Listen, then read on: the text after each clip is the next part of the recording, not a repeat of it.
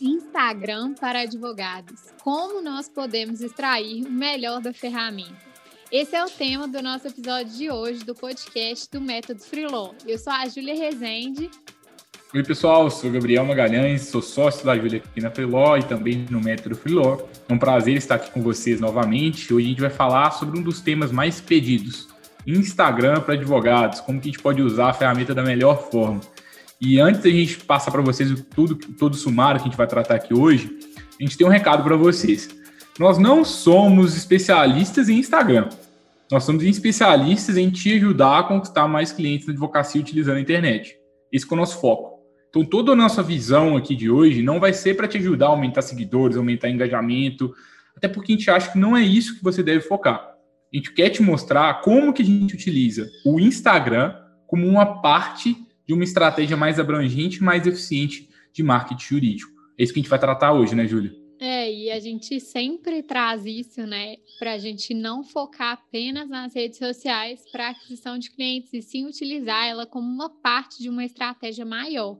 Assim você consegue aproveitar a rede social como parte da sua estratégia, mas não deixa de ter uma produção de conteúdo num ambiente próprio seu, que seja um site seu, que seja um podcast, que seja um canal de vídeos, para que você tenha um contato direto com a sua audiência, além das redes sociais. E utilizar as redes sociais, especialmente o Instagram, aqui, que é o nosso tema de hoje, como parte dessa estratégia, mas não como sua única estratégia, não como apostar todos os ovos numa cesta só, né? E como a gente passa muito tempo nas redes sociais, né, existe um termo que é comum no ambiente das startups que chama o seguinte, Fear of Missing Out, que é o medo da gente estar perdendo alguma coisa. E agora, nessa semana aqui que a gente está gravando esse conteúdo, o Clubhouse, que é essa nova rede social do momento, que talvez vai estourar, talvez vai dar errado, a gente não sabe ainda, mas é uma rede social bem bacana, está crescendo bastante. E eu tô vendo muitas pessoas assim querendo estar lá de toda forma, querendo já começar a produzir conteúdo, assim como no Instagram, né, tem muitas pessoas que produzem. Então, quando a gente vê essas redes sociais ali, a gente fica com medo de estar perdendo algo. E elas têm muito a oferecer, porque a atenção está ali. A gente tem que utilizar da melhor forma essa atenção. Mas, ao mesmo tempo, a gente tem que tomar cuidado para a gente não se tornar refém dessas ferramentas. Porque ontem foi o Instagram, hoje é o Clubhouse e amanhã é qual? Cada dia vai ser uma diferente. Cada dia a gente tem que utilizar todos os canais de uma forma complementar. E como que a gente faz isso hoje? Qual que é a nossa pauta de hoje, pessoal? Bom, a gente vai trazer para vocês um passo a passo para vocês, como a gente trouxe, né? Englobarem o Instagram nessa estratégia macro de vocês aí de marketing jurídico. Porque é isso que a gente quer que vocês sejam, né? Que vocês sejam bons estrategistas de marketing jurídico e bons executores de marketing jurídico, não bons especialistas de Instagram. E o primeiro ponto aqui na nossa pauta de hoje, né, é a gente conseguir criar um planejamento de marketing que englobe tanto o Instagram quanto as demais ações que a gente vai fazer. E a primeira coisa de um bom planejamento, a gente já até falou disso aqui em outros episódios, mas é sempre bom a gente repetir, né? E é legal, com a repetição a gente começa a fixar conteúdo. Às vezes você já está aqui já há várias semanas, mas agora que a gente vai falar que talvez vai cair a ficha. O primeiro passo de qualquer estratégia de conteúdo eficiente, qualquer estratégia de marketing jurídico, a gente definir muito bem o nosso foco, quem que é o nosso público-alvo, qual que é o nosso tipo de cliente-alvo ali daquela estratégia, né, Júlia? Exatamente. Então, o primeiro passo, né, para a gente criar essa estratégia para o Instagram ou até mesmo para outra rede social é a gente definir quem que a gente quer atingir por meio dessa estratégia, né? Então, assim, qual tipo de público que eu quero atrair e qual que vai ser meu posicionamento dentro daquela rede, considerando esse tipo de público que eu quero atingir e que eu quero fidelizar, né, Gabriel? A nossa dica é que você comece conversando exclusivamente com um tipo de público e que você tenha, no máximo, 3 linhas editoriais. Ou seja, que você fale no máximo de 3 temas. Pode ser tema jurídico, pode não ser jurídico. Uma dica que a gente tem, que a gente sempre gosta de dar, é o quê?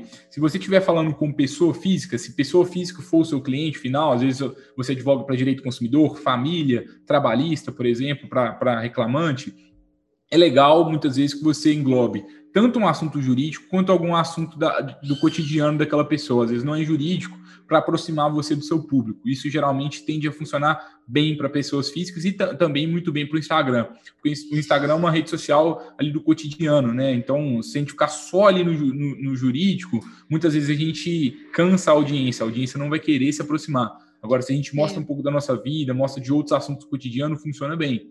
Agora, se você já advoga e seu foco, né, é pessoa jurídica, aí a gente tem um outro tipo de estratégia. Uma estratégia que talvez a gente não quer mostrar ser um advogado tão acessível assim, muitas vezes. Às vezes é uma advocacia mais cara, muitas vezes. Então é legal que a gente trate de assuntos jurídicos, mas também de outras coisas do assunto daquele público, às vezes de economia, de política, de alguma coisa assim de negócios. Isso também tende a funcionar bem para esse público, né, Júlio? Um dos pontos, né, que o Gabriel trouxe, que é muito interessante, é justamente isso, a gente entender que o Instagram, né, ela é uma rede social em que a gente consome conteúdos de uma forma diferente, né? Conteúdos com imagem, com vídeo, tendem a performar melhor. Então, assim, a gente investir nesse tipo de conteúdos mais visuais e mais fáceis de serem digeridos, né? E mais fáceis de serem digeridos, quando a gente fala isso, é no sentido de ser mais fácil de ser consumido pela audiência. Às vezes, se a gente utilizar o Instagram para colocar textos muito longos na legenda, não é regra, mas pode não funcionar, por exemplo, justamente porque está em busca ali de um conteúdo mais dinâmico, por mais que seja um conteúdo que vai te agregar, que vai te gerar valor, e que vai ser um conteúdo profundo, de fato, ele pode ser apresentado de uma forma que tem a ver com o seu público, tem a ver com o seu posicionamento, então é muito importante a gente observar isso. E aí também você pode ir observando quais conteúdos performam melhor de acordo com os posts, né, que você for fazendo. E aí você vai analisar quais estão indo melhor e aí você pode começar a observar alguns padrões. Existem até umas recomendações de forma geral, né? Mas eu acho que a melhor dica é sempre olhar o que funciona para a sua audiência, porque pode variar demais. E o que eu gosto de pensar, assim, se a gente for pensar no nosso passo a passo aqui, é o que? Primeiro a gente entendeu o tipo de cliente, a gente definiu a linha editorial, depois a gente tem que definir quais assuntos ali que a gente vai falar naquela semana, naquele mês, que é como se fosse a gente criar um calendário editorial.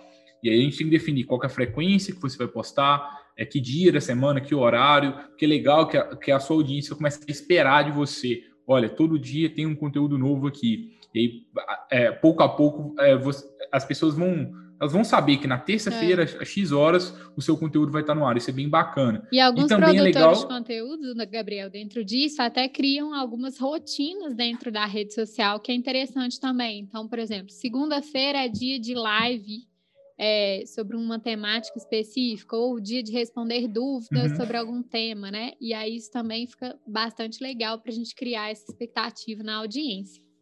E na hora que a gente for definir os assuntos que a gente for produzir conteúdo, é muito importante que você priorize os assuntos, os temas, com base em dados.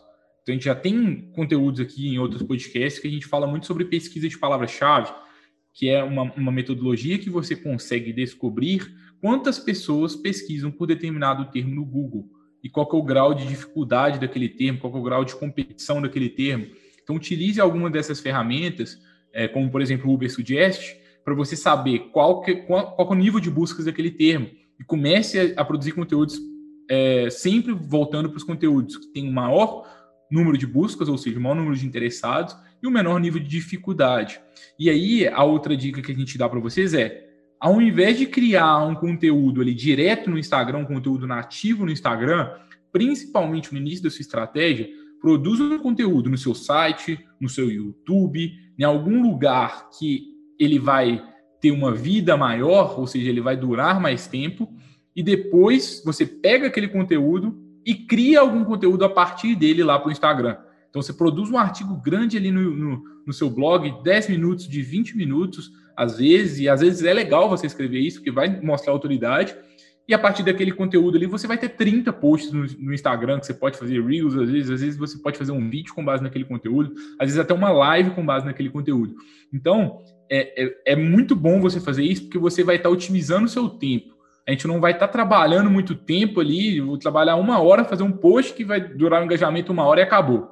Não é isso. Eu vou trabalhar 1 hora, vou fazer o post, ele vai estar no meu blog, daqui a 1 ano ele vai estar lá, e todo mês alguém vai encontrar esse conteúdo no Google, e todo mês eu vou conseguir cliente a partir daquele conteúdo, e além disso, aquele conteúdo ainda me ajudou a fazer vários posts nas redes sociais.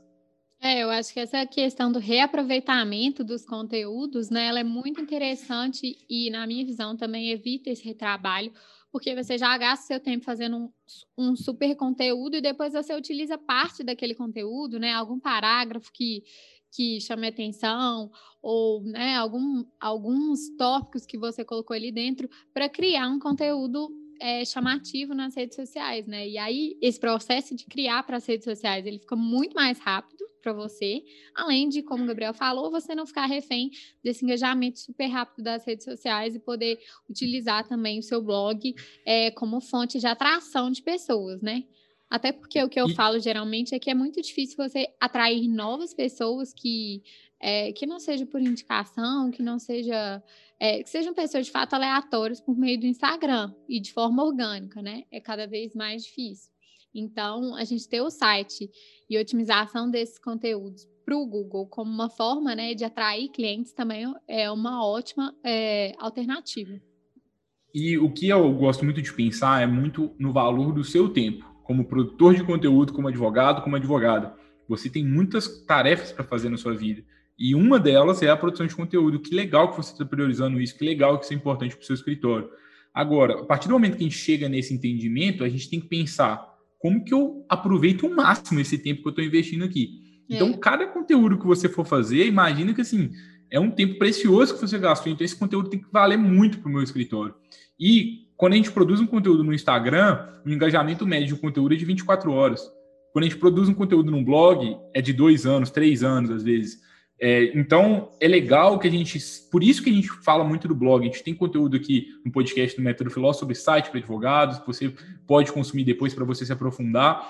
Mas por isso que é importante você ter o seu blog para que você tenha esse conteúdo útil ali lá no longo do tempo. E aí, uma dica também na hora desses conteúdos é sempre buscar assuntos, principalmente no início da sua estratégia, que sejam relevantes no longo prazo, que sejam relevantes daqui a 2 anos. Porque isso vai fazer com que o seu conteúdo não sature e que ele seja útil daqui a 1 ano, daqui a 2 anos. Aí o que você pode fazer? Você pode aliar esse conteúdo do longo prazo com, às vezes, algumas notícias que estão relevantes naquele momento. Então, você usa aquela notícia como uma parte desse conteúdo ali que vai ser útil no longo prazo, né, Júlia? Eu acho que o ponto é esse mesmo, Gabriel. E aí, mesclar essa estratégia tanto no site quanto no seu Instagram, né? Porque aí também você pode, de tempos em tempos, repostar algum post ali no seu Instagram, né? Sobre um assunto que é de relevância, que não perde essa relevância, que isso também ajuda nesse momento de reaproveitar os conteúdos. Outro ponto também que a gente acha que é super relevante, né? E que tem se mostrado muito efetivo para várias marcas que já estão fazendo isso, é justamente a gente usar o Instagram, né? Como ele é uma rede com o objetivo de criar comunidade, de criar conexão, a gente humanizar a nossa marca, né? E documentar a nossa rotina por lá também. Então, especialmente se você está produzindo conteúdo no seu perfil como advogado autônomo, né? É muito interessante você mostrar ali os bastidores da sua rotina, o que você faz e humanizar realmente a sua marca para os clientes, potenciais clientes que te seguem, né? Assim, eles conseguem perceber que por detrás dos conteúdos existe alguém, de fato, e isso aproxima muito as pessoas, faz com que mais pessoas interajam com seu conteúdo, que mais pessoas se conectem com você como pessoa, como marca. É descer um pouco do pedestal, né? Muito advogado acaba que fica distante ali, o doutor, doutora, e fica uma relação muito de quase de pai e filho, uma coisa bem, bem distante mesmo com o cliente meio que quer que o advogado seja um super protetor dele, mas agora, como cliente mais empoderado, é bacana esse momento de reaproximação do advogado com o cliente, para que a gente comece a conversar a mesma língua, para que o cliente entenda que você entende do negócio dele, que você entende da vida dele, que você entende das dores que ele passa, muito mais do que entender o direito, você compreende muito bem aquele tipo de cliente. Por isso que é bacana. Então, eu quero advogar para direito de família.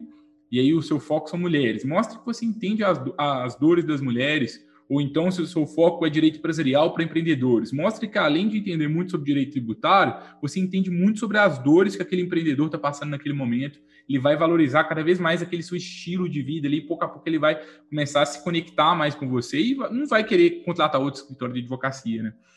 Além de humanizar a marca, a Júlia trouxe esse ponto de comunidade, né? E é legal que você converse com as pessoas. Eu acho que cada mensagem privada que você recebe ali é uma oportunidade de conexão. Cada comentário é uma oportunidade de conexão. E às vezes a gente só fica preocupado em produzir o conteúdo, postar, e se alguém comentou ali, você não dá tanto valor. Acho que a gente tem que valorizar cada um desses contatos. Exatamente. Dentro disso, Gabriel, vem muito também a questão de a gente utilizar os recursos que a ferramenta nos proporciona, né?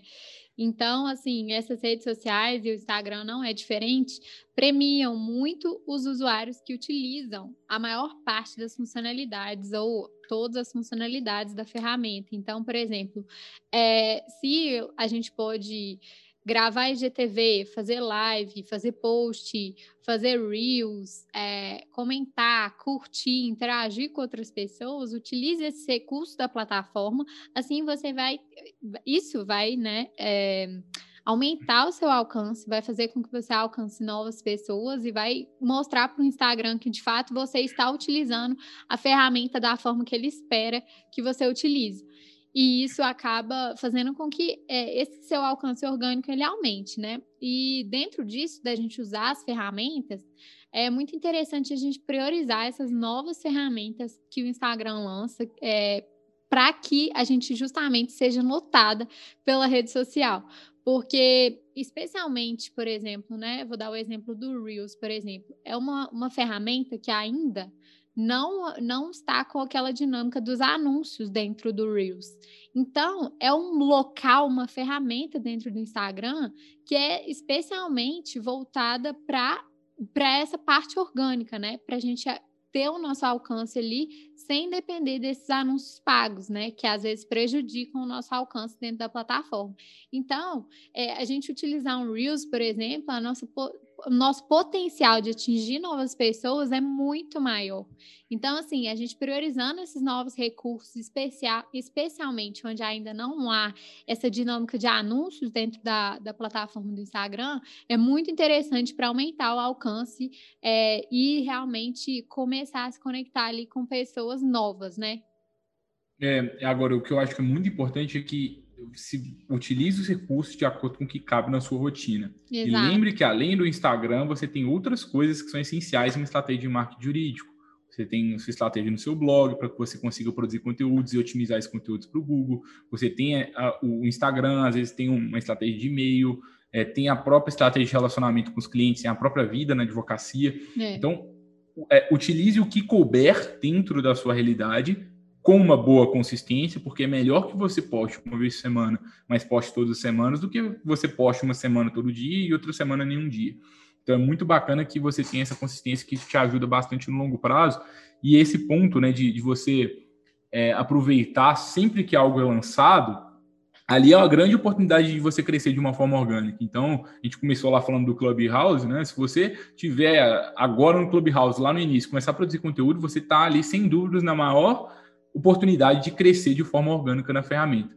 Então, existe um grande benefício de você ser uma primeira pessoa a se beneficiar e crescer com a ferramenta. Mas, ao mesmo tempo, a gente tem que tomar cuidado para que a gente não fique refém da ferramenta, fique sempre querendo ser o primeiro a aproveitar essa grande oportunidade. Porque muitas vezes a grande oportunidade era o bom e o velho Google, que já estava ali há muito tempo, negligenciado por todo mundo, que se você tivesse focado numa boa estratégia ali, você tinha crescido ali, e de acordo com o que as pessoas vão utilizando das redes sociais, você vai adaptando a sua estratégia. Exatamente. Aí eu acho que a gente puxa também para a nossa última dica, né? Que a gente já falou também ao longo do conteúdo, que é justamente a gente combinar o Instagram com outras formas de aquisição de clientes. O Instagram, ele é visto, né, por vários especialistas em marketing, não como a plataforma ideal para atrair novas pessoas, mas sim como uma plataforma muito boa para se manter relacionamento, né? Para fidelizar a cliente, para utilizar ali para humanizar a sua marca, se conectar com pessoas. Então, talvez para atração de novos clientes, você possa utilizar ferramentas que vão ser mais eficientes nessa questão de resultados mesmo, de novos clientes. Como, por exemplo, o Google, como o Gabriel trouxe, e outras ferramentas também. E a ideia é que você combine canais, então não fique refém apenas do Instagram, né? Apenas das redes sociais. Combine a sua estratégia do boca a boca ou da produção de conteúdo no seu site ou outros tipos de produção de conteúdo com a estratégia no Instagram, e assim você vai ser melhor sucedido porque as estratégias vão se fortalecer mutuamente. E uma coisa que eu gosto muito para a gente fechar sobre o Instagram é que você tem uma possibilidade muito boa de fazer uma distribuição ativa de conteúdos com o Instagram e também de buscar parceiros. Então, você pode buscar, por exemplo, se eu atuo para empresas, talvez eu possa buscar um contador para ser um bom parceiro aqui do meu negócio e eu vou abordar ele no Instagram, mostrar um conteúdo que eu estou produzindo e talvez fazer uma live colaborativa com ele e a partir disso começar a trocar indicações. Ou então eu posso buscar um escritório de advocacia que não tem a minha especialidade para a gente fazer algum tipo de iniciativa juntas e aí crescer a nossa audiência. E a partir do momento que você está começando, você não tem nada, eu acho que é legal que você tenha como se fosse uma meta semanal de abordagens que você vai fazer. Então, toda semana eu vou tentar gerar valor para 5 pessoas conhecidas no Instagram. Vou seguir, vou elogiar os conteúdos e vou me colocar à disposição para a gente fazer algum tipo de parceria. Ou então, toda semana, eu vou fazer comentários muito relevantes em pessoas aqui que são estratégicas para o meu negócio. Então, a pessoa fez um post ali bacana, eu vou contribuir de uma forma crítica para que a pessoa me note, eventualmente me siga depois e eu posso firmar uma boa parceria a partir daquilo. Então, você está ali a um direct de distância de qualquer pessoa. Então, você está a um direct de distância de uma parceria, você está a um direct de distância de conquistar um cliente, de fazer uma boa parceria, de fazer uma parceria ou de conteúdo ou até de aquisição de clientes. Então, aproveite isso, né? Quando a gente fala muito de produção de conteúdo, eu vejo algumas pessoas falhando porque o início do conteúdo é como se fosse um pouco traiçoeiro, que você não tem audiência. Então, você começa a produzir conteúdo e aí ninguém vê. E aí você fica querendo parar. E a verdade é que se você parar, você nunca vai conseguir ter audiência. Então, você tem que ficar produzindo conteúdo, lutando ali para que você consiga as primeiras pessoas e depois você começa a realmente surfar um mar mais azul, que fica mais fácil a sua vida, porque as pessoas já estão alcançando os seus conteúdos. Mas até lá é muito difícil. E quando você está nessa fase muito difícil, além de produzir conteúdo, coloca na sua rotina também essa iniciativa de dentro do próprio Instagram, de dentro de outras ferramentas também, que você comece a se relacionar com outras pessoas. Porque você vai se aproximar e aí você tem tanto a iniciativa passiva, digamos assim, do próprio conteúdo, quanto também uma iniciativa ativa que fortalece o que você estava produzindo, né, Júlia? E acaba fortalecendo também o seu alcance dentro da ferramenta. Então, acho que é isso mesmo, é a gente saber aproveitar as oportunidades dentro do Instagram, dentro das redes sociais, mas não ser também muito passivo naquele ambiente, né? Que é uma via de mão dupla, de fato, né? Você não pode esperar engajamento se você não engaja com quem te segue também, né? Justamente porque é uma rede de conexão. Então, se conecte de fato com as pessoas e tente gerar valor de forma genuína, tanto para parceiros quanto para potenciais clientes, quanto para clientes que você já tenha, e assim vai construindo aos poucos essa rede, né? Essa autoridade ali dentro. E, assim, para a gente fazer o fechamento, né? Instagram para advogados, como extrair o melhor da ferramenta. Para quem está vendo em vídeo aqui, que ficou meio escuro aqui, né? Que a gente começou a gravar no meio pro final da tarde, tá? Algumas luzes aqui. Mas vamos para o nosso encerramento. Como que a gente extrai o melhor da ferramenta? O primeiro ponto, a gente cria um planejamento de marketing completo antes de pensar na estratégia específica para o Instagram. Aí, o que a gente recomenda? Defina o seu público, defina o seu posicionamento. E aí, a nossa recomendação é escolha um tipo de cliente só um tipo de cliente. Eu sei que vai ser difícil, mas só um tipo, e 3 linhas editoriais no máximo. Muitas vezes, talvez uma delas pode ser não jurídica, tá? E aí, depois disso, você seleciona os melhores assuntos que você vai produzir, faz um calendário editorial com base em dados, com base de pesquisa de palavras-chave, a gente tem outros conteúdos aqui sobre isso, só você maratonar os podcasts que você está em ótimas mãos, você vai aprender a fazer isso sozinho. E aí, depois, a recomendação é, ao invés de produzir um conteúdo nativo para o Instagram, sempre produza no seu site, no seu YouTube, e depois crie uma pílula daquele seu conteúdo lá para o seu Instagram. E aí, para que a gente aproveite sempre o nosso tempo, use o Instagram como uma forma de documentar a sua rotina, humanize sua marca, converse com as pessoas. A gente trouxe essa dica final aqui também às vezes, de buscar parcerias no Instagram de uma forma ativa, de fazer isso de forma rotineira mesmo, assim como a própria produção de conteúdo. E sempre busque utilizar o máximo da ferramenta, dentro do que cabe na sua realidade. Então, com frequência, mas sempre privilegiando principalmente as novas iniciativas, porque ali mora a maior oportunidade de você crescer sem que você tenha que pagar anúncios na advocacia. E, por fim, para a gente fechar, né, foi o recado desde o início, né, mas combine o Instagram com outros canais. Porque se você utiliza o Instagram combinado com outras coisas, você está fazendo uma coisa mais sólida, pensando mais no longo prazo, né, Júlia? Acho que é isso. Acho que o primeiro ponto é sempre o mais importante, que é a gente começar por esse bom planejamento e encaixando uma produção de conteúdo no nosso contexto de uma forma que, de fato, vai gerar resultados, sempre pensando no seu objetivo, com a sua estratégia ali dentro. Se é fortalecer relacionamentos, se é criar novos relacionamentos, e a partir disso você vai mapeando os próximos pontos.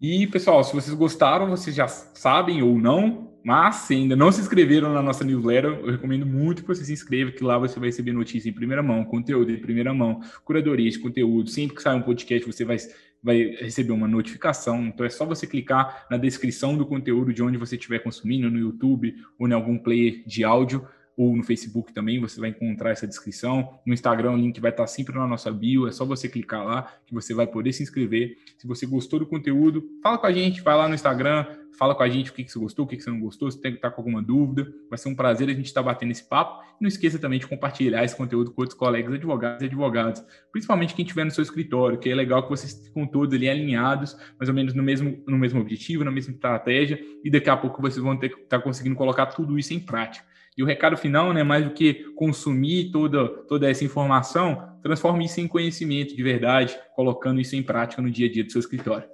A gente se vê no próximo conteúdo, né, Júlia? É isso aí, pessoal. Tchau, tchau, viu? Obrigada.